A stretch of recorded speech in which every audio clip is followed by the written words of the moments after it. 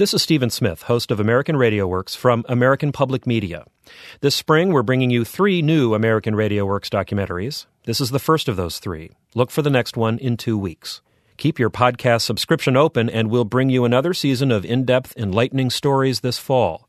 And visit AmericanRadioWorks.org anytime to download all of our American Radio Works documentaries. Thanks for listening. I'm going to tell you something. My life is changing, and it's not great. Somewhere I read of the freedom of speech. Well, the next one. It still looks like a war zone here. It looks like ground zero. Well, the next round hit my husband, hit my soldier. Does he have a crush on me? No. Figures. I just believe I'll die for my cause. Hearing is seeing. From American Public Media, this is an American Radio Works podcast. I talked in Washington in 1963 about my dream. And we stood there in those high moments with high hopes. Over and over again, I've seen this dream turn into a nightmare. 4 decades after Martin Luther King Jr. was assassinated, he remains a vivid symbol of hope for racial unity in America. But that's not the way he was viewed in the last year of his life. He has deserted the march. Martin Luther King has left the march. I'm Stephen Smith. Over the coming hour, King's Last March, produced in cooperation with the Martin Luther King Jr. Research and Education Institute at Stanford University. This is Riverside Church in New York City. It's a classic Gothic cathedral with light spilling down from stained glass windows and pointed arches reaching up into a vaulted ceiling. It's a formal, elegant place.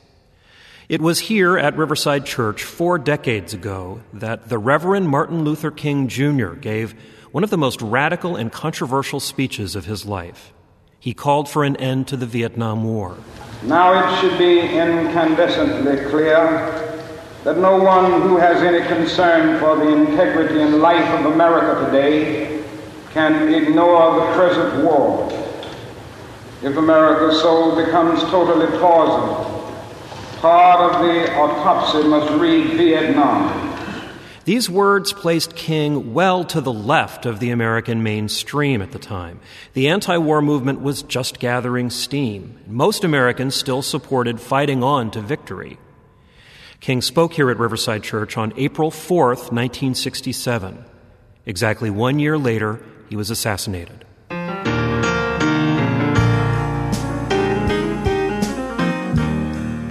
You're listening to King's Last March, an American Radio Works documentary from American Public Media. I'm Stephen Smith. Now, if the somber-sounding Martin Luther King who spoke at Riverside Church isn't the towering orator you're used to hearing, stay with me. In the last year of his life, King was in many ways not the figure that both his followers and his opponents had come to know. He could still thunder from the pulpit, for sure, but his message grew more challenging and more pessimistic. Back in 1963, King stirred the nation with his I Have a Dream speech from the steps of the Lincoln Memorial. In 1967, he lamented what had become of that dream. I talked in Washington in 1963 about my dream, and we stood there in those high moments with high hopes. And over again, I've seen this dream turn into a nightmare. I've seen promising young black boys who are already facing discrimination at home, going away and dying in disproportionate numbers in Vietnam. We are 11% of the population here, and we are 22 4/10% of the dying force in Vietnam. Over the coming hour, we'll trace the final year of King's life. It was a time when a hostile U.S. government spied on King and neglected to warn him about death threats being made against him. A time when King followed his moral compass to an increasingly isolated and lonely place. And a time when his deep convictions about nonviolence and the need to help poor people led him to say things that many Americans found threatening. But King said being morally wise sometimes meant being politically unwise. On some positions, cowardice asks the question, is it safe? Expediency asks the question, is it politic? Vanity asks the question, is it popular? But conscience asks the question, is it right? And there comes a time when a man must take a position that is neither safe, nor politic, nor popular, but he must take it because it is right. And that's where I stand today.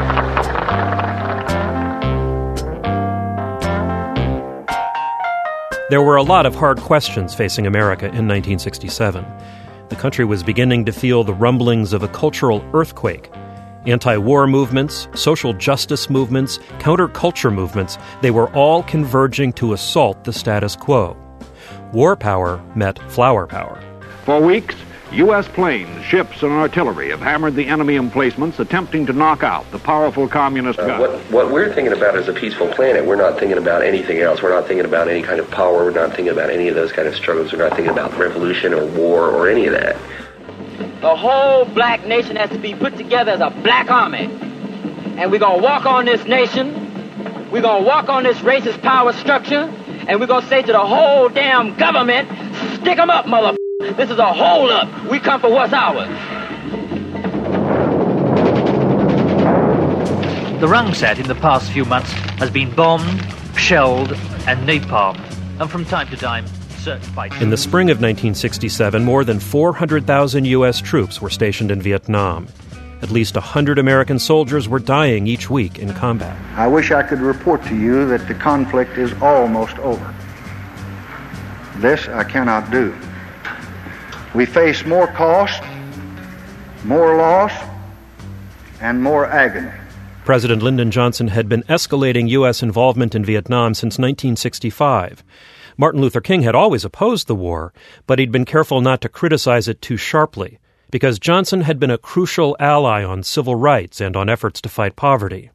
But as Johnson poured more troops into Vietnam, King felt compelled to speak out. Negroes and whites are forced to fight in brutal solidarity on the battlefields of Vietnam. And yet those same fighting pals probably won't be able to live on the same block when they get back to Chicago and Detroit. Martin Luther King's speeches against the Vietnam War drew swift public reaction, much of it damning.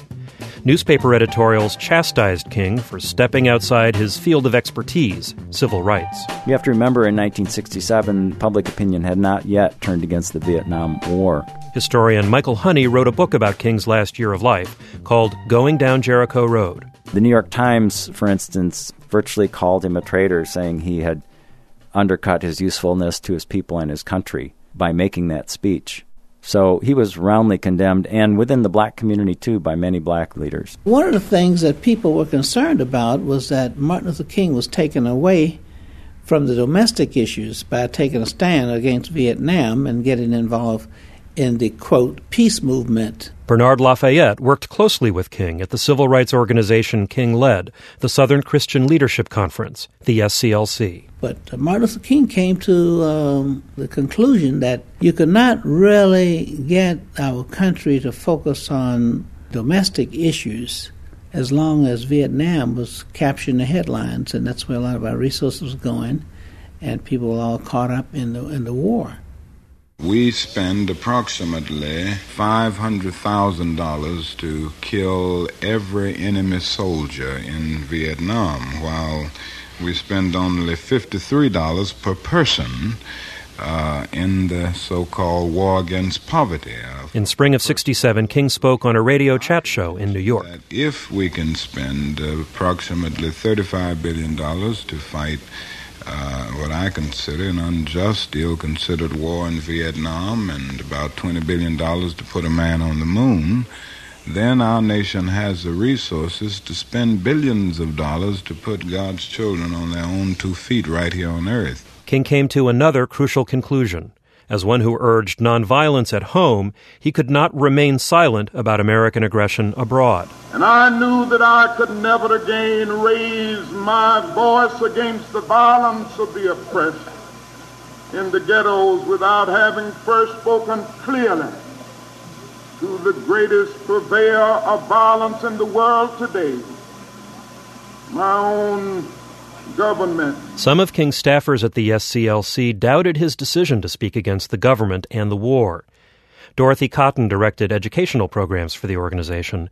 She says King was pained by the criticism he got. But I saw this pushing Martin into a kind of reflective mode to really think about his own commitment, not in any way doubting it, But if he doubted it, he came out of it saying, and this is a direct quote, "If I am the last lone voice speaking for nonviolence, that I will do." Now, there are those who say you are a civil rights leader. What are you doing speaking out? You should stay in your field. Well, I wish you would go back and tell them for me. Before I became a civil rights leader, I was a preacher of the gospel. When my father and others put their hands on my head and ordained me to the Christian ministry, it was a commission. And something said to me that the fire of truth is shut up in my bones. And when it burns me, I must tell it. When King spoke that fire of truth about Vietnam, it drew criticism, but also admiration, especially from people in the blossoming peace movement. In May 1967, King spoke to a crowd of 7,000 people on the campus of the University of California, Berkeley. Dr. King, will you be our candidate in 1968? Well, I must say that it's very kind of you to even express such concern and make such a request. Now, I do not feel that I'm presidential timber. I am committed to trying to do this job of civil rights and this job of building wherever we can more opposition to the war in Vietnam, and this would certainly take all of my time. And I would rather think of myself as one trying desperately to be the conscience of all of the political parties, rather than being a political candidate, whether it's for... Whether or not King could actually win the 1968 election, such speculation was deeply threatening to the incumbent Democrat, President Lyndon Johnson. LBJ was furious that King had broken ranks with him over the war. King's longtime nemesis, FBI Director J. Edgar Hoover, encouraged the president's anger. Hoover's FBI began spying on King and the SCLC back in 1962. Journalist Nick Kotz wrote a book about LBJ and King called Judgment Days. He says the Bureau suspected that King and his organization were influenced by communists. J. Edgar Hoover was sending Johnson virtually a message a day, telling him that King was a communist, that King's personal life was a mess. He had all kinds of extramarital affairs. And up until the Riverside speech in April of '67, Johnson never did anything to strike out at King. With that speech, Johnson began to lash out at King, but privately. He never, ever did it publicly. And he was listening to Hoover's poison with a more attentive ear. I just got word that Martin Luther King will give a press conference at 11 o'clock this morning in Atlanta. In this telephone call between Hoover and Johnson, which the president secretly recorded, the FBI director passed along intelligence from the agency's wiretapping operation against King. Hoover said King was expecting racial violence to break out in Chicago. That's the substance of information. We got that highly confidentially over the technicals. King's massive FBI file contains no credible evidence that he was influenced by communists. But Hoover was a racist, and he viewed King's growing activism on both Vietnam and poverty as a threat to the government. So the FBI continued tapping King's phones, bugging his house, and in many other ways trailing and reporting on King. Andrew Young said King and his colleagues in the movement knew they were being followed. Whenever we checked into a hotel, we always saw the little cars with the guys, and they were always driving, 2-3-year-old Plymouths. It was not hard to find them. Quite often we found bugs in the hotel rooms, and we never moved them. Young says they even found microphones hidden in church pulpits where King was scheduled to speak. I can remember Ralph Abernathy pulling one out and said, "Little doohickey, I don't know whether you playing in Lyndon Johnson's office or J. Edgar Hoover's office, but I want the whole world to know that we're going to get the right to vote and we're going to be free." And then he put it on top of the pulpit rather than under the bottom because he said, "I want you to get this plane." For years, Hoover's FBI had been running a smear campaign against King. The Bureau circulated reports about communists in King's camp and rumors about King's sex life. By 1967, about all King could do was try to ignore the threatening cloud of Hoover's skullduggery. King had much more difficult things on his mind. In July of '67, violence tore at black neighborhoods in several American cities, including Newark, New Jersey. The rioting began. Small gangs of Negroes roamed the streets, breaking into shops and liquor stores. 14 were arrested. When the Newark rioting ended, 23 people were dead. More than 1,000 were in jail. An even bigger riot engulfed Detroit weeks later. Black people in America's inner cities were fed up with poverty and police repression. Young, militant activists seemed to dismiss Martin Luther King's message of nonviolence. The only politics in this country that's relevant to black people today is the politics of revolution. As the racist police escalate the war in our communities against black people, we reserve the right to self-defense and maximum retaliation. Understand this concept. These are evil times. In our own nation, we see the evilness of the time with the sickness all around. We see the riots in the streets. We see people being killed. We see communities being burned down. We see the conditions that make people act in this misguided, desperate fashion. Over the summer of '67, King's mood darkened as his pessimism about the nation's racial and economic problems grew deeper. We see the great gulf between Negro society and white society. Negroes are shouting, "Get whitey." All too many whites are shouting, "Keep the niggers in their place." Negroes are shouting black power, and white people are crying white power. And all around we see the darkness of this day.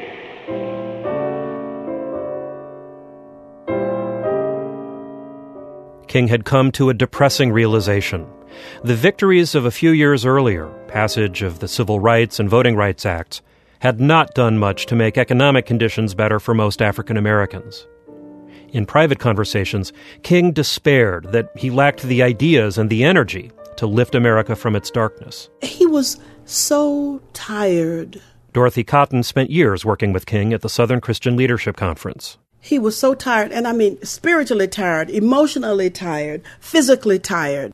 He had talked about the possibility of taking a sabbatical. Andrew Young says King had been offered a 1-year pastorate at Riverside Church in New York City. I think that was the greatest temptation of his life.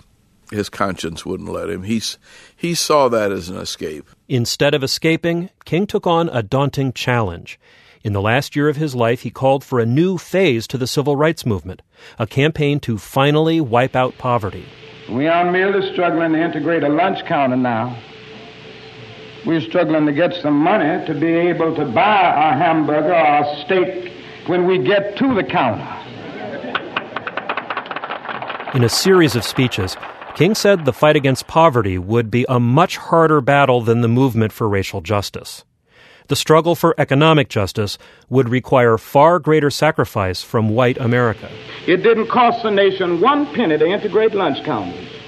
It didn't cost the nation 1 penny to guarantee the right to vote. And the things that we are calling for now will mean that the nation will have to spend billions of dollars in order to solve these problems. In other words, we are in a period where there cannot be a solution to the problem without a radical redistribution of economic and political power. It seemed to some people that King was becoming more radical. Certainly the FBI thought so. It cranked up its smear campaign against King by circulating bogus stories to news organizations about the civil rights leader. But historian Claiborne Carson says King wasn't more radical. He was returning to his ideological roots. Harson directs the King Papers Project at Stanford University. He says King saw himself first and foremost as a minister of the social gospel, which meant one has a duty to do justice to the poor, to the less fortunate. That's the consistent message going from the Old Testament prophets through Jesus and into the modern world and what Christians hope to bring to that world.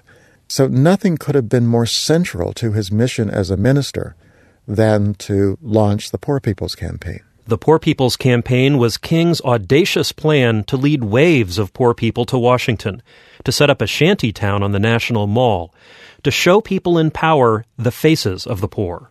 This will be no mere one-day march in Washington, but a trek to the nation's capital by suffering and outraged citizens who will go to stay until some definite and positive action is taken to provide jobs and income for the poor. Martin was one of these crazy members of the Christian community who really took Jesus seriously. Historian and activist Vincent Harding. And believed that the way you get closest to the divine is by getting closer and closer to the most outcast members of the society. And that's a hard path, but once you have chosen it, you know that there is no easy alternative. Negro leader Martin Luther King Jr., the news conference today in Atlanta, said his massive civil disobedience campaign in Washington, D.C. would begin during the first week in April. King told newsmen the campaign would be headed by a corps of 3,000 trained demonstrators. We feel that the time is now. Our summers of riots are caused by our nation's winters of delay. Dr. King said his demonstrations would initially employ educational methods, among them the erection of numerous tent cities in Washington to be occupied by thousands of poor Americans. We're going to take some shacks up to Washington on those trucks, and we're going to present them as gifts to various departments of the government. King refused to disclose specific targets or march routes in the Washington campaign. Said King, and we quote, "This campaign will be non-violently conceived and non-violently executed. We're going to the seat of government, not begging but demanding. We are willing, if necessary, to fill up the jails of Washington and surrounding communities." I want to know tonight if you're going to Washington. All right. I want to know tonight if you are going to Washington. I want to see you there. In the winter of 1968, King traveled the country gathering support for the Poor People's Campaign. He tried to inspire hope and a sense of power in the people who attended his rallies. But privately, King was still battling despair. Because King did suffer. King suffered tremendously. Historian David Garrow wrote a book about King called Bearing the Cross. And he suffered almost entirely in private, but in some of those sermons, particularly his sermons at his home church, Ebenezer Baptist Church in Atlanta from that last year, one can really hear the degree of emotional pain and privation that Martin Luther King is undergoing because of the political courage and political choices he was willing to make. And in every one of us this morning, there's a war going on. It's a civil war. King delivered this sermon at Ebenezer 1 month before he was killed. The sermon is called Unfulfilled Dreams. I don't care who you are. I don't care where you live. There is a civil war going on in your life. And every time you set out to be good, there's something pulling on you, telling you to be evil. It's going on in your life. Every time you set out to love, something keeps pulling on you, trying to get you to hate. Every time you set out to be kind and say nice things about people. Something is pulling on you to be jealous and envious and to spread evil gossip about them. There's a civil war going on. Every time you say that I'm not going to let this evil habit destroy me, something keeps pulling on you, saying, keep on doing it. It would seem King was speaking about his own inner battles with sin, including his history of adultery.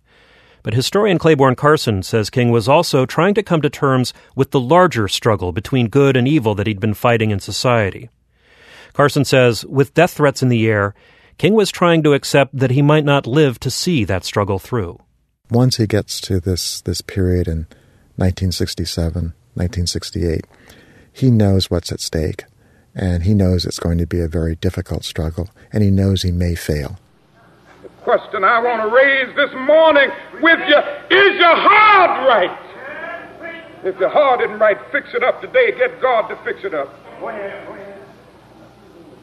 Get somebody to be able to say about you, he may not have reached the highest height. He may not have realized all of his dreams, but he tried. Isn't that a wonderful thing for somebody to say about you? He tried to be a good man.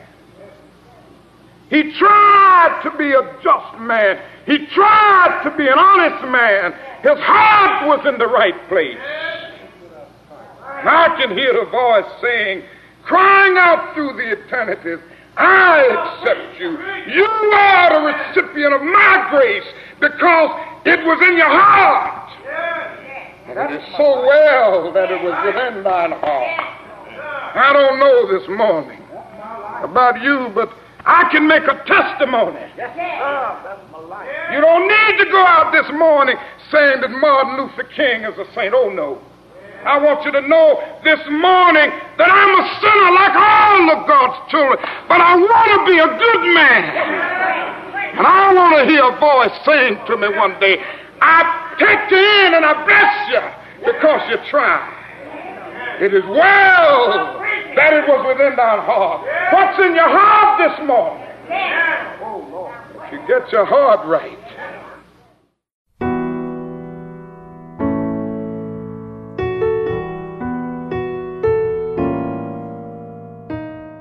In that sermon from spring of '68, Martin Luther King told his congregation at Ebenezer that life is a series of shattered dreams. Even so, he pushed on towards the Poor People's Campaign in Washington. But his commitment to society's outcasts led him to make a detour to Memphis, Tennessee.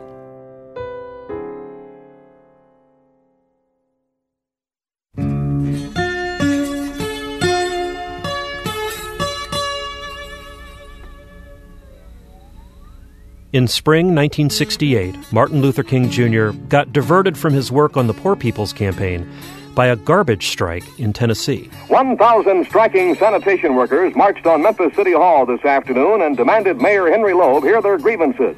The workers are striking for higher pay. Many receive only the federal minimum wage. Black sanitation workers were protesting against miserable working conditions. For years, they carried garbage from backyard trash cans in round steel tubs on their heads. Many tubs leaked. The men drank water from a cooler on the truck because they weren't allowed to stop for refreshment. Sometimes they found maggots in their drinking cups. They were persistently mistreated. The Reverend James Lawson led a local civil rights movement that supported the striking trash collectors. They were persistently called racist names by their white supervisors. They were often called boy. They had no way to work for promotion.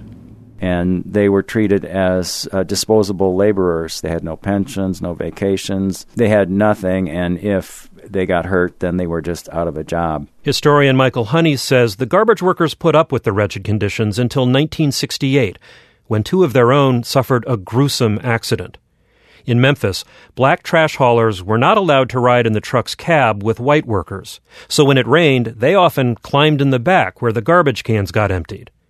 In back was also where the trash got crushed by a powerful blade. On February 1st, Eckel Cole and Robert Walker, 36 and 30 years old, were riding in the back, and the mechanism went off and went into action. The driver stopped the truck, but by the time he got out of the truck, the packing mechanism had grabbed them and mashed them just like garbage, and they were killed instantly. Black workers decided to strike, but city officials refused to bargain with them. And when peaceful demonstrators marched to City Hall, police attacked them with tear gas and billy clubs. A month into the strike, James Lawson asked King to come to Memphis to boost morale. King arrived on March 18, 1968, and spoke to a massive crowd at the Mason Temple, a Pentecostal church. Now let me say a word to those of you who are on strike. You've been out now for a number of days, but don't despair. King told the workers to hold on, even though the white residents of Memphis seemed to be ignoring their struggle. King said it was like a Bible story. Jesus reminded us in a magnificent parable one day that a man went to hell because he didn't see the poor. His name was Dives. Dives went to hell for ignoring a beggar named Lazarus. And I come by here to say that America, too, is going to hell if she doesn't use her wealth.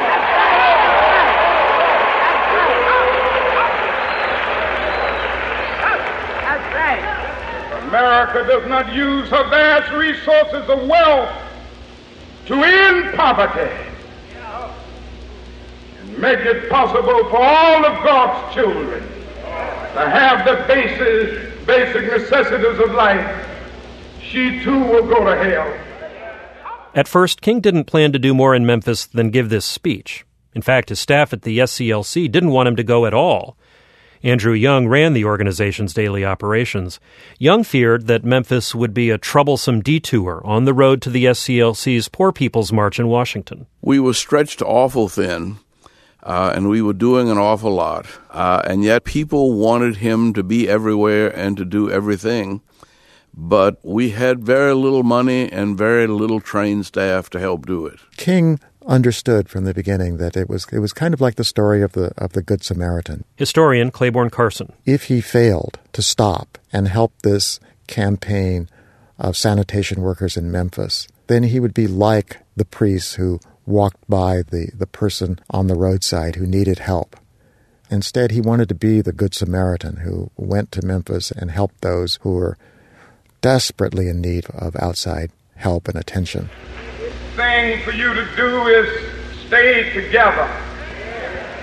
Say to everybody in this community that you're going to stick it out to the end until every demand is met, and that you're going to say, we ain't going to let nobody turn us around. King's visit to Memphis lifted morale among the strikers and their supporters, but it was also a tonic for King. At the time, King was struggling to recruit people for the Washington March, and his popularity seemed to be ebbing. But the Mason Temple was one of the largest gathering places for black people in the South, and as many as 14,000 packed the place to hear King speak. You know what? You may have to escalate the struggle a bit. Historian Michael Honey. At the end of this speech, King is trying to find an ending to his speech. He hesitates for a minute, and then he says, I tell you what you ought to do, and you're together here enough to do it. In a few days, you ought to get together and just have a general work stoppage in the city of Memphis.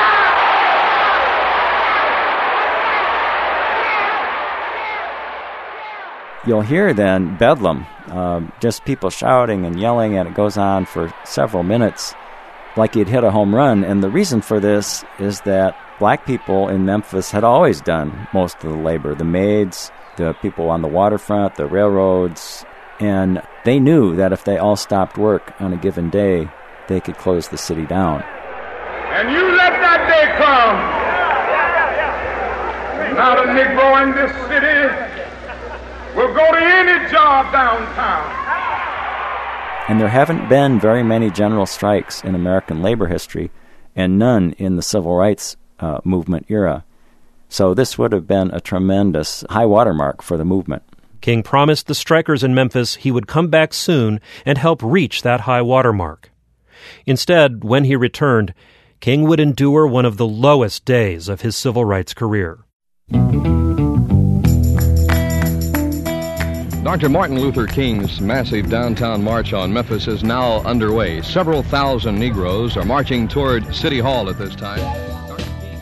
March 28, 1968. King is back in Memphis. This time he's accompanied by just two of his staffers from the SCLC. Many of the demonstrators are carrying the sign, "I am a man." They stretch out for several blocks. Police are on hand with about 600 officers. Almost the entire force is standing by here in case any trouble might break out. Though King steps up to lead the protest march, he's counting on local organizers to keep the demonstration orderly. Michael Honey says King is obviously uneasy as he's pushed along by the crowd. You can see in the photography of the march that Dr. King is visibly exhausted. His head is falling from side to side. He looks dazed. He looks apprehensive. He's not feeling like he's really in control of the situation, and he really isn't. Chaos has just broken out downtown. All right. Negro youths are smashing windows. The violence begins in the crowd behind King as he and the march leaders turn a corner into Memphis's main street. Local organizer James Lawson was with King. I see up here on Main Street a phalanx of police in riot gear across the street. That sound you just heard was the sound of a tear gas fired by a police officer in an attempt to thwart this unruly demonstration. Lawson says he saw a dozen or so young people breaking storefront windows, but the riot police weren't interested in them. And I point up the street and they say they're going to break the march up. Police have formed a cordon across Main Street at this time in an attempt to at least calm the demonstration, which has gotten completely out of hand. The Negro youths are shouting at this time, "Go, go." James Lawson's response was, "Martin, they're coming for you, the police. Secondly, you can't be in the position of leading a march that turns into violence." So Lawson got him out of the march, and King protested because he knew that people would say he ran and so forth, which the news media did say. Was that Martin Luther King? He has deserted the march. He has left the march. And Martin Luther King has left the march. We're waiting on the rest of us. The violence continued for hours as peaceful marchers got caught up in the same police counterattack as looters. One teenager was shot to death. Dozens of protesters were injured and nearly 300 black people arrested. Stores in the black section of town got looted and burned.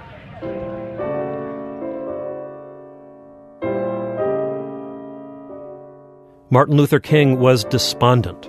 He crawled into bed at his Memphis hotel with his clothes on, trying to sort out what had gone wrong and what to do next. He spent the evening with SCLC staff who had hurried to Memphis. Never had I seen him so upset and disturbed. Ralph Abernathy was King's second-in-command at the SCLC.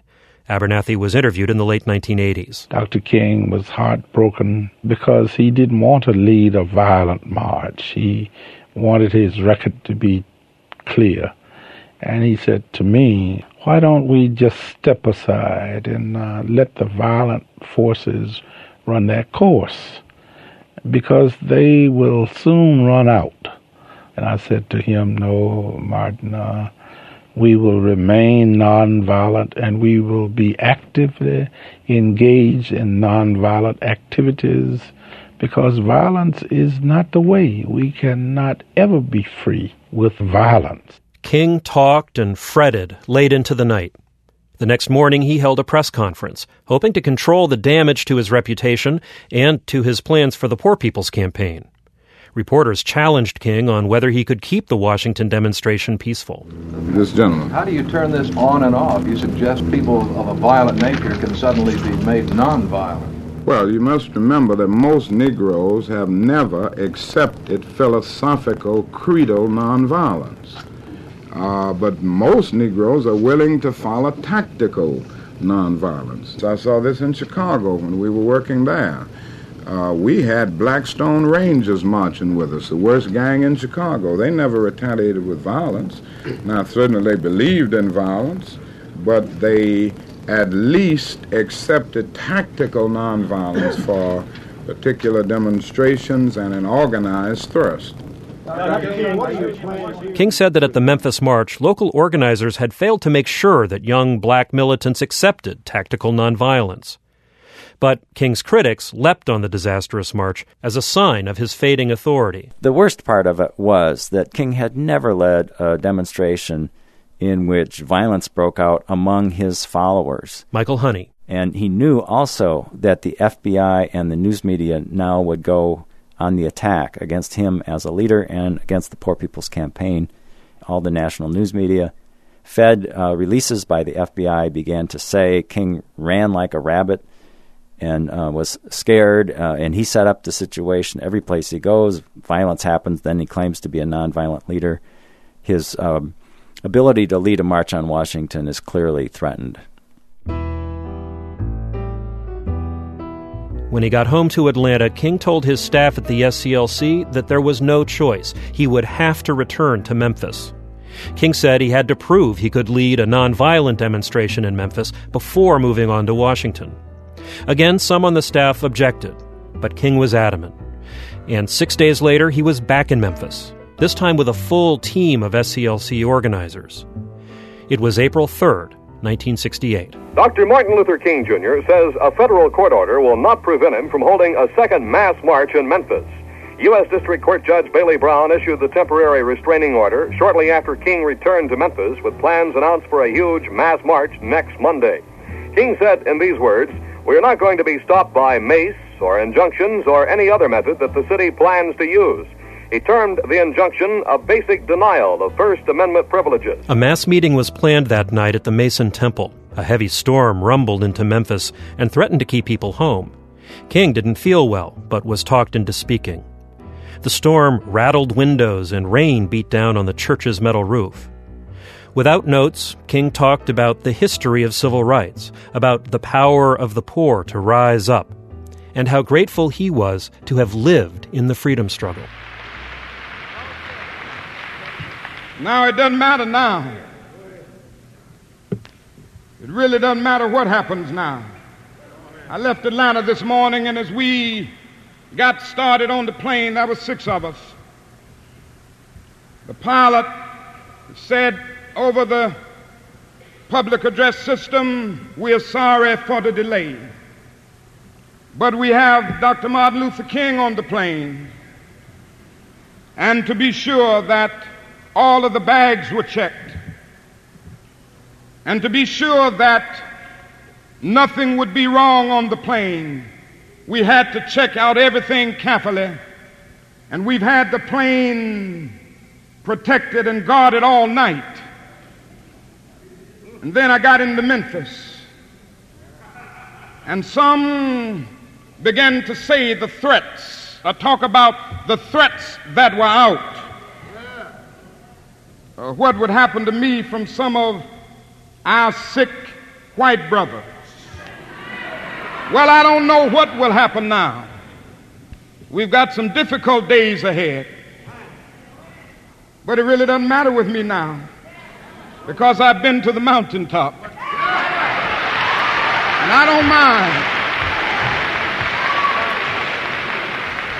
Like anybody, I would like to live a long life. Longevity has its place. But I'm not concerned about that now. I just want to do God's will. And He's allowed me to go up to the mountain. And I've looked over, and I've seen the promised land. I may not get there with you, but I want you to know tonight that we as a people will get to the promised land.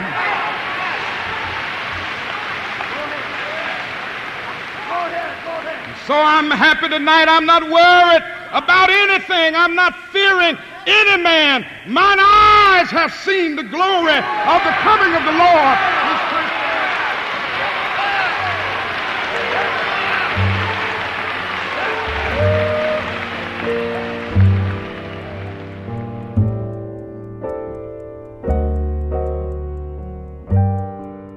King spent the next day, April 4th, 1968, in Memphis at the Lorraine Motel. Andrew Young was down at the federal courthouse fighting the injunction. King huddled with other SCLC officials to plan strategy. He shared a plate of fried catfish with Ralph Abernathy. He talked with his brother and parents on the phone. In the late afternoon, Young returned from court. The march could go forward.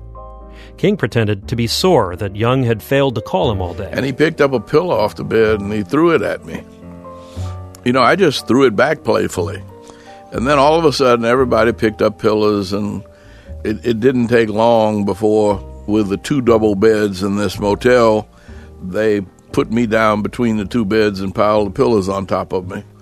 And here we were, middle-aged men almost, having a pillow fight like children. When the rumpus subsided, King and the others got ready to go to dinner.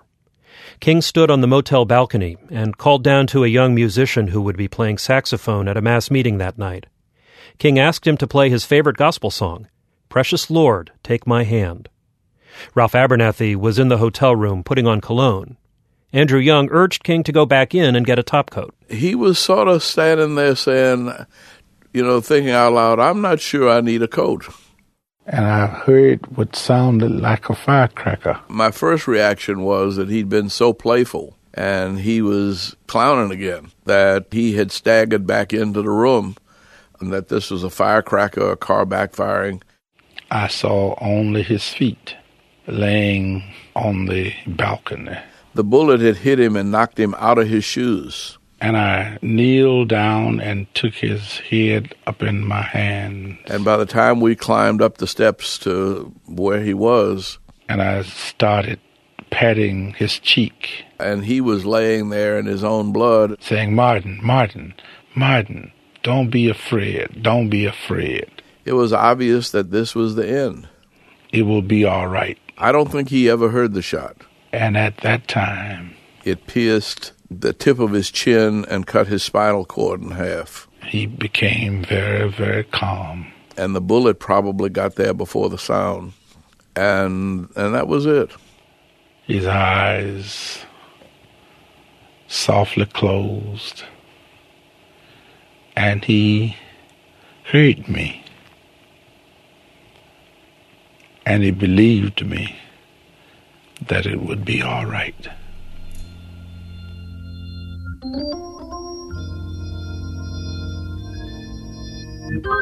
The heart of America grieves today. President Lyndon Johnson spoke to the nation. A leader of his people and a teacher of all people has fallen. Dr. Martin Luther King Jr. has been struck down by the violence against which he preached and worked. Yet the cause for which he struggled has not fallen. In retrospect, some of King's closest friends believed that in the last year of his life, King knew that an assassin of some kind was creeping closer. But historian Claiborne Carson says King was more worried by violence in the nation's ghettos than the threat against himself. There was a real sense in King's mind that the end might be near, but he was beyond worrying about that. He truly believed that it was necessary to take whatever risk to see it through, to try to the best you can to head off what he felt would be a bloodbath in the United States. Nationwide slum rioting unleashed by the assassination of Dr. Martin Luther King has claimed more than 30 lives, and damage is running into countless millions. More than 100 American cities exploded in violence when King was assassinated. In a way King never would have wanted, his death forced America to see the fury of its poor people, however briefly and however from a distance. Negroes out of the windows in the project, laughing and jeering. 3,000 National Guardsmen are on the street in Chicago tonight. At least 3 persons are dead. Florida A&M students enraged by the sniper slaying of Martin Luther King went on a shooting and burning rampage here in Tallahassee early this morning. One white teenager was killed and at least 14 others were injured. In the end, most of the bullets and firebombs fell in urban black neighborhoods. 2 months later, an escaped convict, a white man named James Earl Ray, was arrested. Ray was a small-time robber who confessed to shooting King, but then recanted. His motives and guilt remain controversial. We had been trained not to worry about who killed Martin Luther King. We knew that was irrelevant. Andrew Young, The question was, what is it about our society that makes it necessary to take the life of a man of peace, a man of honor and integrity, a man who's only trying to make America a better place? King's colleagues pressed on with a Poor People's March on Washington in May of 1968, but the event was a disaster. Relentless rains turned their shantytown on the National Mall into a muddy sinkhole. The protest was largely ignored by Congress and the news media. And the American Civil Rights Movement was already in deep disarray before King was killed. Vincent Harding, King's friend and advisor, says King knew the movement was faltering. So in the last year of his life, King chose the path of deeper difficulty and greater risk. King chose to be one with the poor, and you cannot, in a materialistic society, be one with the poor unless you are turning your face against the mainstream of the society. That's what we mean by becoming more radical, that you become someone who Mr. J. Edgar Hoover can call the most dangerous Negro in America.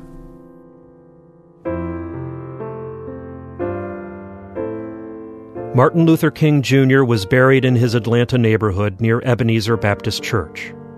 To symbolize King's dedication to the lives and rights of poor people, a wooden farm wagon pulled by mules carried his casket to the grave.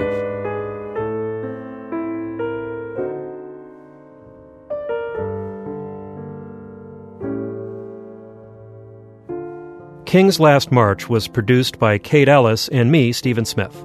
The editor was Catherine Winter, coordinating producer Ellen Gettler, web producer Ocean Kalin. The RadioWorks team includes Emily Torgrimson, Suzanne Pico, and Nancy Rosenbaum. At American Public Media, Catherine Stein and Amy Hyatt Blatt. There's a lot more to hear, see, and learn about the last year of Martin Luther King Jr.'s life at our website, AmericanRadioWorks.org.